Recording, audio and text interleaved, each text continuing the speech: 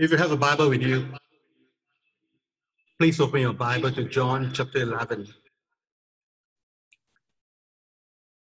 It's almost midnight here. I don't think I've ever preached at midnight. And the only time someone did that in the Bible was Paul in Acts chapter 20. And as you know, it didn't go too well.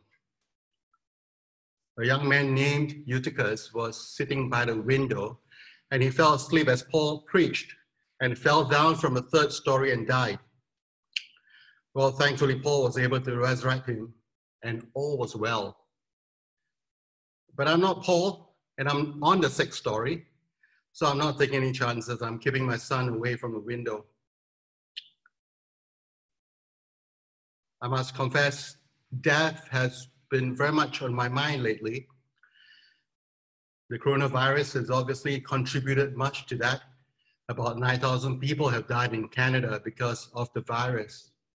And just a couple of weeks ago, we had the death of Dr. J.I. Packer. And in Christ the King, we had 3 deaths just this year: Libby, John Wilson, and Father John. And for the size of our church, that's not a small number.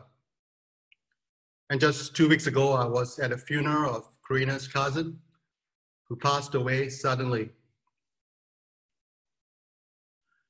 How should Christians think about death? What I'd like to do today is to consider the story of the death of Lazarus.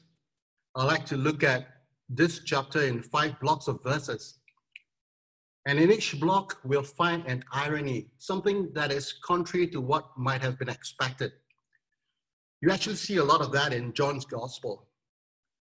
And through the irony, we often get an insight into a truth that the Apostle John wants to convey.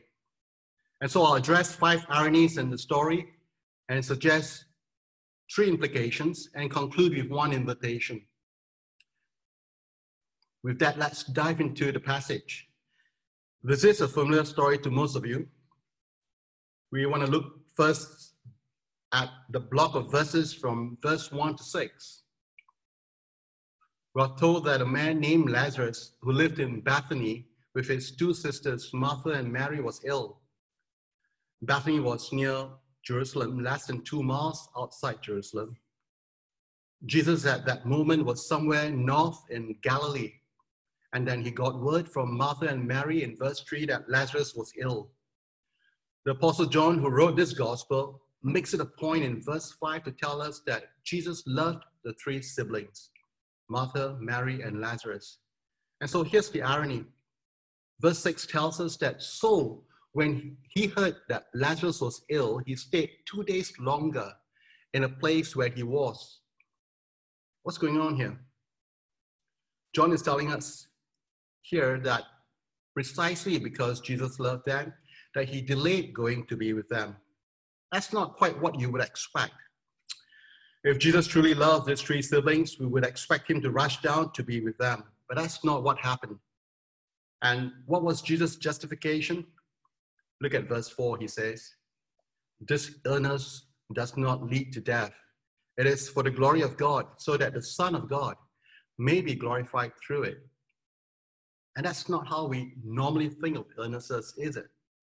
We hear of someone who is sick, and the first thing we do is to pray that God will take the sickness away. We don't usually remind them that their sickness is meant for God's glory. But that's exactly what's happening here. The point Jesus is making here is that even Lazarus' illness and subsequent death is intended to glorify God. And I hope that challenges us in the way we think about illnesses and suffering. We should be praying for healing, no doubt. But more importantly, we should perhaps pray first for God's will to be accomplished through the sickness and his name glorified. Well, the next block of verses in the chapter comes from the verses from 7 to 16. And so we are told in verse 7 that after 2 days, Jesus was ready to start heading to Bethany. But his disciples were not exactly excited about it. Well, remember why they were in Galilee in the first place. Jesus and his disciples left Jerusalem because the Jews were looking to arrest Jesus. We see that in the previous chapter, in chapter 10. They had accused him of having a demon, of being insane, of blasphemy, and they were wanting to stone him and arrest him. And so Galilee, which is up in the north, was definitely a much safer place to be in than Judea, where Bethany was. But Lazarus is now dead, and for the sake of his disciples' faith, we are told that Jesus had decided to head for Bethany. Recognizing Jesus could not be persuaded, Thomas said to his fellow disciples in verse 16, with, I think, a lot of devotion and courage, let us also go that we may die with him. Now that's ironic. Why? Because when Jesus was later arrested, when the time came for Thomas to stand with Jesus, guess what? He fled with the rest. He ran away. But here, Thomas spoke better than he knew, because Thomas, together with the other disciples, will die because of Jesus. In fact, traditions tell us that many of the disciples will later die horrible deaths, martyred for following Jesus, but just not this time. As Jesus explained in verse 9, are there not 12 hours in a day? If anyone walks in the day, he does not stumble because he sees the light of this world. But if anyone walks in the night, he stumbles because the light is not in him. And just 3 chapters earlier, in chapter 8, verse 12, Jesus tells his disciples, I am the light of the world. Whoever follows me will not walk in darkness, but will have the light of life. And so to walk in the day, to see the light of the world, to have the light in them is to walk with Jesus, to follow Jesus. And that's the best thing we can do, follow Jesus, because if we are following Jesus, we will not stumble. And we can have the confidence of God's pleasure in us, even in death. Even in the midst of frowning providence, we will see the smile of God. Jesus knew it was his Father's will for him to be crucified shortly. And he knew it was his Father's will for the disciples to live on, to be witnesses of his death and resurrection. And while they live, what Thomas said echoes what Jesus expects from his disciples then and his disciples today. If anyone would come after me, let him deny himself, Jesus said, and take up his cross and follow me. To take up the cross is to die. Our next block of verses come from the verse 17 to 27. In this section, we have verse 25, where Jesus says to Martha, I am the resurrection and the life. Now, what exactly is Jesus saying here? I mean, is he saying, I am able to resurrect Lazarus and I'm able to give him life? Well, I'm sure he is. But I'm sure Jesus is also saying more than that. And here's the irony. Someone like Martha understands resurrection. She says to Jesus in verse 24, I know that he will rise again in the resurrection on the last day. Someone like Martha knows Jesus. She says to Jesus in verse 27, yes, Lord, I believe that you are the Christ, the Son of the God who is coming into the world. And so someone like Martha can know Jesus and the resurrection and still clearly didn't get what Jesus was saying. Well, we know she didn't get it from the way she responded later in verse 39. And there Jesus asked for the stone at the tomb to be removed. And Martha replied, Lord, by this time there will be an order, for he has been dead for 4 days. She wasn't expecting Jesus to raise Lazarus. So we know she didn't quite get it when Jesus said to her that he is the resurrection and the life. And I'm not sure many of us do. What does it mean for Jesus to say, I am the resurrection and the life? Well, perhaps an illustration will help. Think of Steve Jobs. It's hard to think of Apple, the company, without thinking of Steve Jobs. You can imagine Steve Jobs saying something like, I am Apple, and you would know what he means. It's not saying he is the company Apple or any of the Apple products, but rather he's saying that he's so identified with Apple that without him, there is no Apple. As a commentator puts it, in the same way, what Jesus is saying here is something like this. So exclusively am I the provider of resurrection and life, that apart from me, there is no resurrection and no life. Jesus is stating an exclusive and absolute truth. He's not a means to resurrection. He's not one of the many paths to eternal life. He is the resurrection. He is the life. Martha thinks of resurrection only in a distant future. Jesus wants to reshape her thinking radically.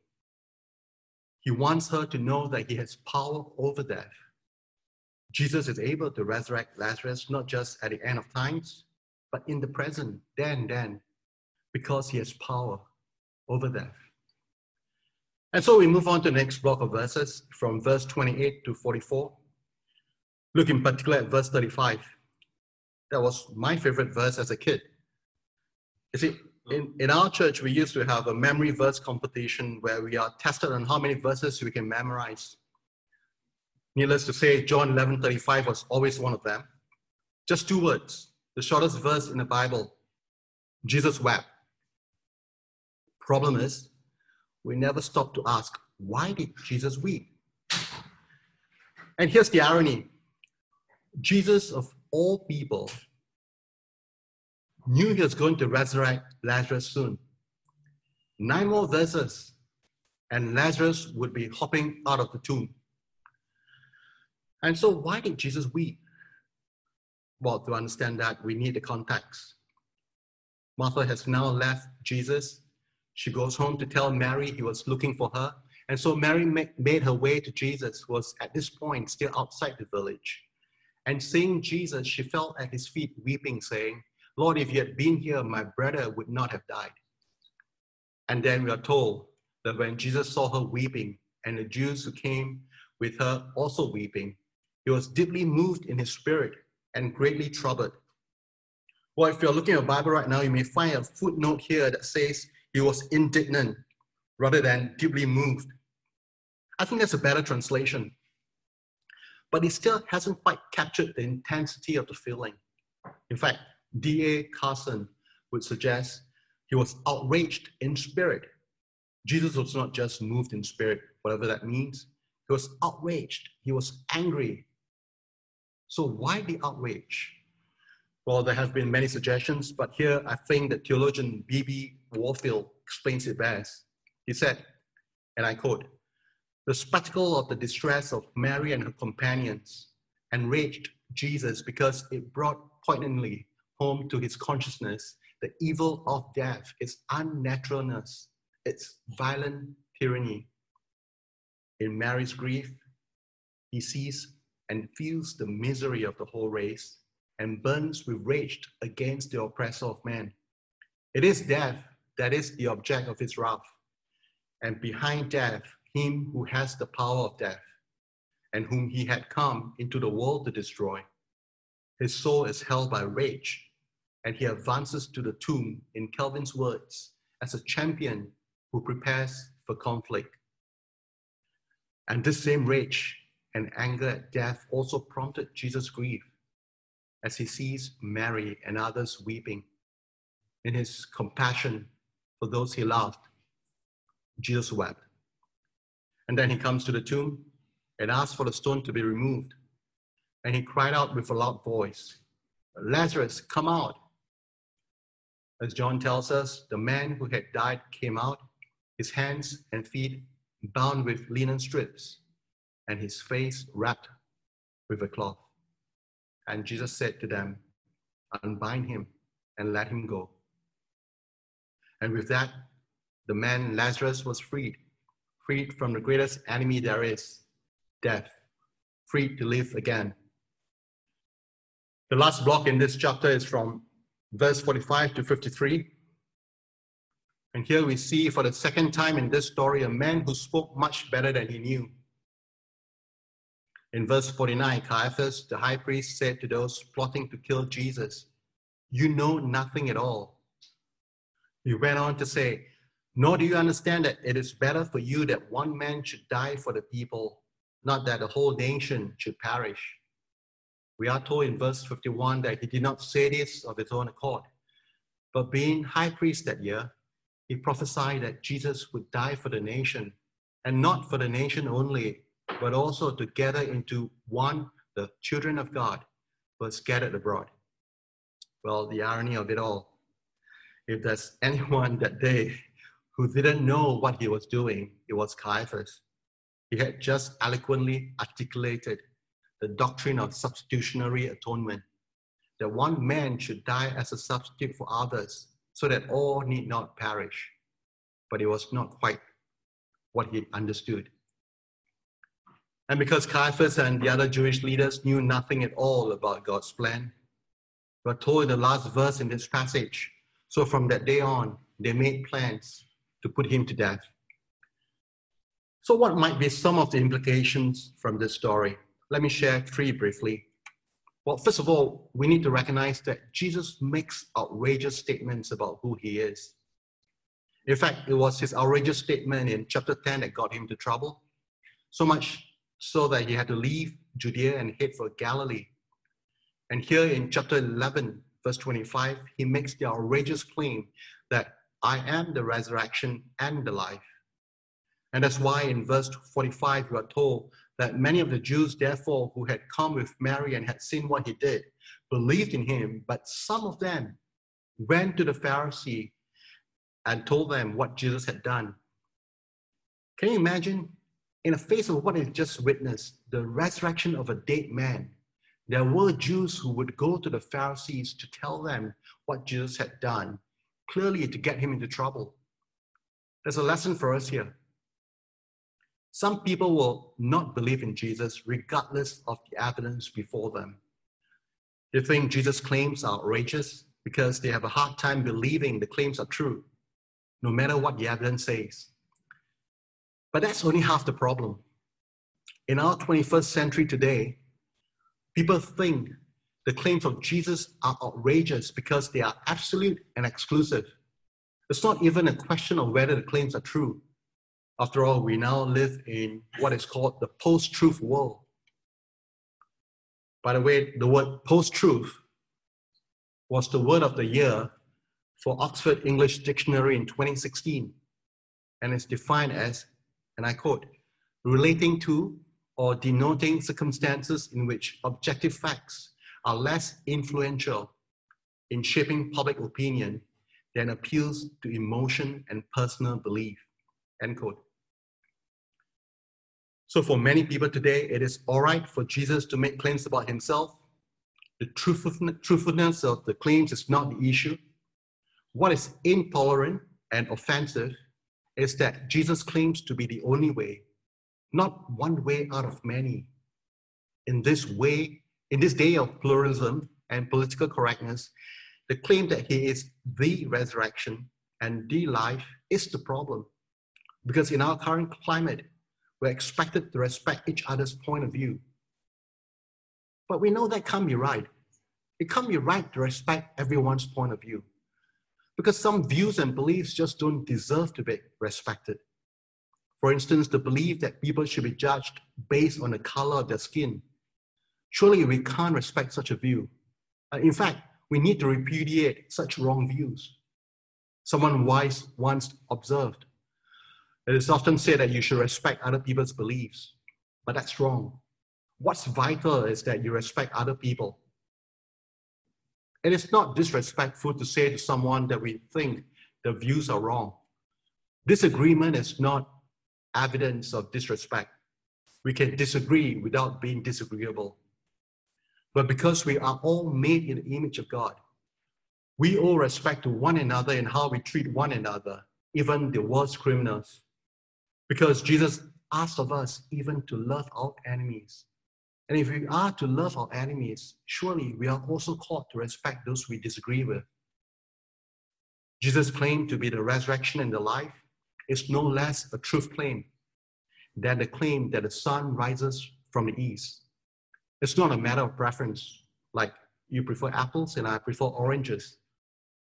Rather, it's absolute, it is exclusive, it's either true or it is not true. As C.S. Lewis puts it so well, you must make your choice. Either this man was and is the Son of God, or else a madman or something worse. You can shut him up for a fool, You can spit at him and kill him as a demon, or you can fall at his feet and call him Lord and God.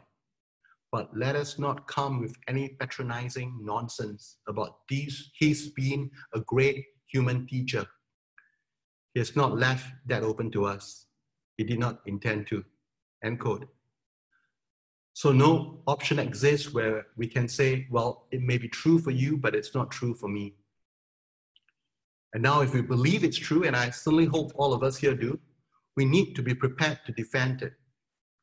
As the Apostle Peter tells us in 1 Peter 3, in your hearts, honor Christ the Lord as holy, always being prepared to make a defense to anyone who asks you for a reason for the hope that is in you.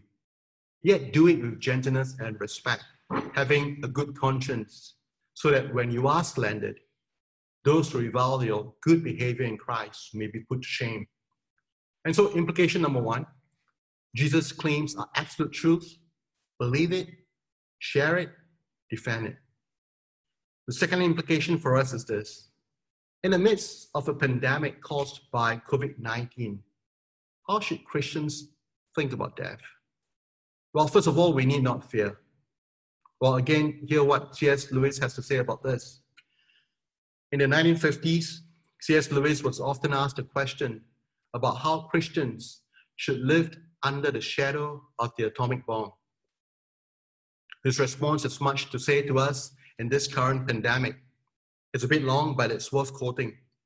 And C.S. Lewis wrote, in one way, we think a great deal too much of the atomic bomb. How are we to live in an atomic age? Well, I'm tempted to reply, why, as you would have lived in the 16th century, when the plague visited London almost every year, or as you would have lived in a Viking age, when raiders from Scandinavia might land and cut your throat any night, or indeed, as you are already living in an age of cancer, an age of syphilis, an age of paralysis, an age of air raids, an age of railway accidents, an age of motor incidents. In other words, do not let us begin by exaggerating the novelty of our situation. Believe me, dear sir or madam, you and all whom you love were already sentenced to death before the atomic bomb was invented. And quite a high percentage of us were going to die in unpleasant ways. We had indeed one very great advantage over our ancestors, anesthetics, but we have that still. It is perfectly ridiculous to go about whimpering and drawing long faces because the scientists have added one more chance of painful and premature death to a world which already bristled with such chances, and in which death itself was not a chance at all, but a certainty. This is the first point to be made. And the first action to be taken is to pull ourselves together. If we are all going to be destroyed by an atomic bomb, let that bomb, when it comes, find us doing sensible and human things. Praying, working, teaching, reading, listening to music, bathing the children, playing tennis, chatting to our friends over a pint and a game of darts. Not huddled together like frightened sheep and thinking about bombs. They may break our bodies. A microbe can do that, but they need not dominate our minds. End quote. I think this is a helpful way to think of COVID-19. Of course, we don't want to trivialize the impact COVID-19 is having on all of us. It is ghastly. It is a tragedy at every level, but it is not new. We have had many times in our history where death was a constant reality and many people have died. The Spanish flu, the 2 world wars, and so on. So let us not panic. Let us not allow fear to dominate our minds and paralyze us. Let us keep living and laughing and serving and working and enjoying life to the best of our ability with those we love. Our sovereign God is on the throne. He has everything under control. So our first point, we need not fear. And secondly, we glorify God even in death. Well, most people today prefer not to talk about death. Death is not pleasant. It is morbid, and many people fear death. I think it was Woody Allen who said, "It's not that I'm afraid to die, it's just that I don't want to be there when it happens." Well, just another witty way of saying he's afraid of death. Compare that with Father John. Keith was relating to us during our pastoral staff meeting what Father John told him when he saw his doctor and the results of the latest test didn't look too good. And after breaking the bad news, the doctor proceeded to tell Father John her plans to change the treatment to slow down his worsening condition. At this juncture, Father John stopped her and told her he did not want to proceed with her plans. When asked why, Father John said it was because he belonged to a faith community that believed death was but a portal to another existence, a much better one. He did not feel the need to go ahead with the new treatment if it wasn't going to heal him, but merely prolong his life just a little more. This also became an opportunity for Father John to share the gospel with the doctor. Now, I don't think the doctor came to believe in Jesus that day, but I'm sure her conversation with Father John must have left for her much to ponder over in her quieter moments. After all, I'm sure she doesn't get to see patients very often who think of death the way Father John does. What does it look like for our death to be for the glory of God? Well, I think Father John's death is a good example of what that might look like. Let's be clear. Death is not okay. And that's why Jesus was outraged. We don't avoid the subject of death because death is a serious problem. But Jesus is our solution. He has conquered death. He has the power over death. And for us who follow Jesus, death has become powerless. And because of that, we need not fear. We can glorify God even in death. Which brings us to our final implication. How should our understanding of death make a difference in our lives today? And perhaps a good way of thinking about this question is to see how Lazarus' death made a difference in the life of the three siblings, Martha, Mary, and Lazarus. Well, think of Martha. She's most likely the eldest of the three, with quite an obvious oldest child syndrome. We see her in an earlier story in Luke chapter 10, verses 38 to 42, where Jesus got invited to the house, and while Mary sat at the feet of Jesus and listened to his teaching, we're told Martha was distracted with much serving. In fact, she marched up to complain to Jesus, "Lord, do you not care that my sister has left me to serve alone? Tell her then to help me." Well, notice the pronouns, the mine and the me's.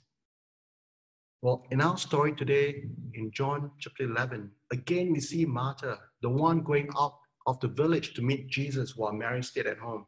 And it's Martha again who goes back to the house to get Mary to come out to see Jesus. It's Martha again who protests the removal of the stone at the tomb. But see what happens after the resurrection. Well, for that, you have to look at the next chapter. Those of your Bible, if you look at John chapter 12, verse 1. It is now 6 days before the Passover, and as Jesus was in Bethany, they threw a dinner party for him. But here, unlike before, in the 11 verses of this story, Martha gets mentioned in all of 2 words, not 2 verses, 2 words. In verse 2, Martha served. She's no longer cast as the troubled, distracted, and complaining Martha. She just served. And I believe what happened is a result of Lazarus' death and resurrection, a result of finally understanding who Jesus was and what he came to do. Martha has learned not to focus on herself, but on Jesus and others. Not serving herself, but rather serving others and serving Jesus. Well, think of Lazarus. Hardly a word from him in all the stories. Well, to be fair, he was dead most of the time in the story in John chapter 11. But even after he was raised, we didn't hear anything from him, not a squeak. The Gospels have no record of any words uttered from him. Yet after his resurrection, we see in John chapter 12, verse 10, that large crowds of the Jews came not only to see Jesus, but also to see Lazarus. Why Lazarus? Well, because he has now become a powerful witness for Jesus. We know that because the chief priests were now making plans to also put Lazarus to death. Why? Because in verse 11 we read that on account of Lazarus, many of the Jews were going away and believing in Jesus. Think of Mary. In the Luke story, we see her at the feet of Jesus listening to his teaching. And in our John chapter 11 passage today, we see her in verse 32 coming to Jesus and falling at his feet, saying, Lord, if you had been here, my brother would not have died. And then in John chapter 12, verse 3, we see her taking a pound of expensive ointment and anointing the feet of Jesus and wiping his feet with her hair. And we are told in verse 7 that Jesus recognized she did this because of his impending death. More than the others, Mary understood Jesus was going to die for our sins. And the reason she knew when many others didn't, well, I think it's simply because she had spent a lot of time at the feet of Jesus. And because Mary had spent time at the feet of Jesus, she now poured out a pound of ointment that cost a year's salary for the average worker. Because Jesus had spent time at the feet of Jesus, she knew Jesus intimately, and she wanted to give her best to Jesus. Martha, Lazarus, and Mary, lives transformed as a result of the death of Lazarus. Well, let me conclude. Because of the absolute truth that Jesus is the resurrection and the life, we need not fear death. We should instead live lives that are transformed, lives that are lived for the glory of God. That sums up pretty much what I've said so far. And so let me leave you with an invitation. Well, remember when Jesus raised Lazarus, he came out with his hands and his feet bound with linen strips and his face wrapped with a cloth. And Jesus commanded those with him, unbind him and let him go. What about you? If you were to live a life that glorifies God, what do you need unbinding from? What are some of the linens in your life that need to come off so that you can be freed to serve wholeheartedly the God who has conquered death? Can I invite you to spend some time this week to reflect on this? In the name of the Father, Son, and Holy Spirit. Amen.